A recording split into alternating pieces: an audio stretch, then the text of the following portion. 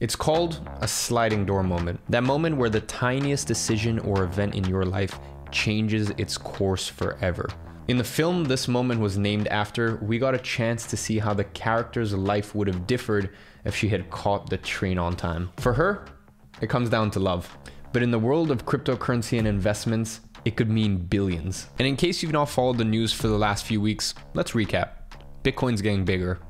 After breaking records for its value multiple times, Bitcoin was sent sky high when, in early February, Tesla announced in an SEC filing that it had purchased no less than $1.5 billion of the cryptocurrency. It's an exciting time for anyone that's invested in Bitcoin. And for a few people, it's left them reassessing whether they made the right choice in their sliding doors moment. Meet Stephen Thomas.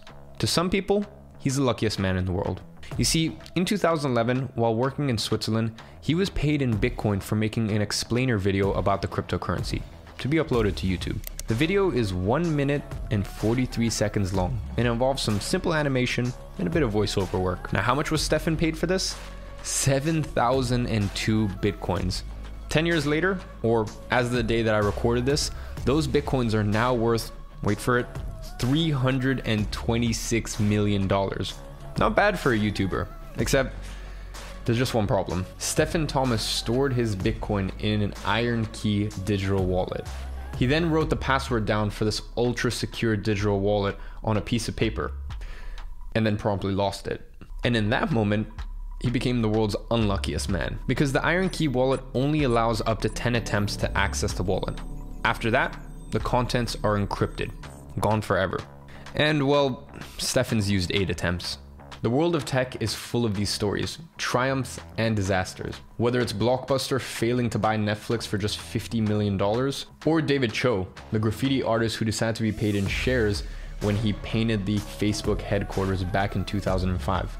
As of 2012, those shares were worth around $200 million. The difference is, for the likes of Uber, Apple, Netflix, Facebook, the doors have shut forever.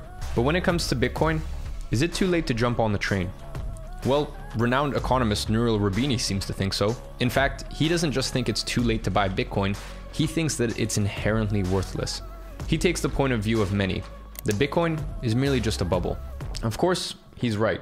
Bitcoin doesn't really have a value, and although there's more and more headlines every single day of massive companies, for example like Tesla, accepting Bitcoin for payment, the reality is for small transactions, it's very, very inefficient. Whilst Visa can process up to 1,700 transactions per second, Bitcoin can barely do 5.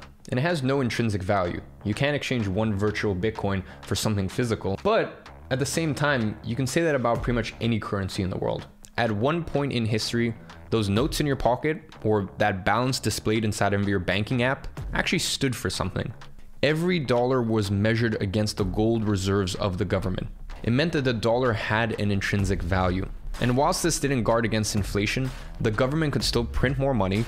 It ensured a real and tangible way of measuring the value of money. Then, in 1971, President Richard Nixon announced that the American government would no longer use the gold standard. We must protect the position of the American dollar as a pillar of monetary stability around the world, and would instead switch to something known as fiat currency. Only these aren't as exciting as the name suggests. Fiat comes from the Latin word "it shall be done," basically meaning that if the government says it's true, it's true. And that's what fiat currency is.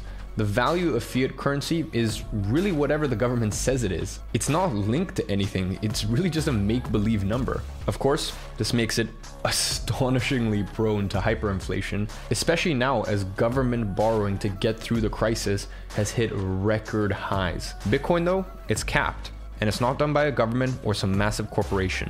Right now, there are only around 19 million Bitcoins in existence. And thanks to increasingly complex equations that must be solved in order to mine more, there can only ever be a maximum of 21 million. Bitcoin is finite. So in a nutshell, if Bitcoin is a bubble, then so is every other currency in existence. And while it has a massive disadvantage in terms of just quite frankly being a bit useless when it comes to small transactions, its deflationary nature and the fact that there is a finite amount of it that cannot be manipulated by outside sources, for example, the US dollar, or as another example, the stock market. And you only need to look at the whole GameStop fiasco to understand that the stock market is nowhere near as much of a free market as people really think it is. And with that being said, Bitcoin really starts to rise above the other asset classes when you start looking at it from that perspective. The fact is, modern currencies are only as strong as the belief in them.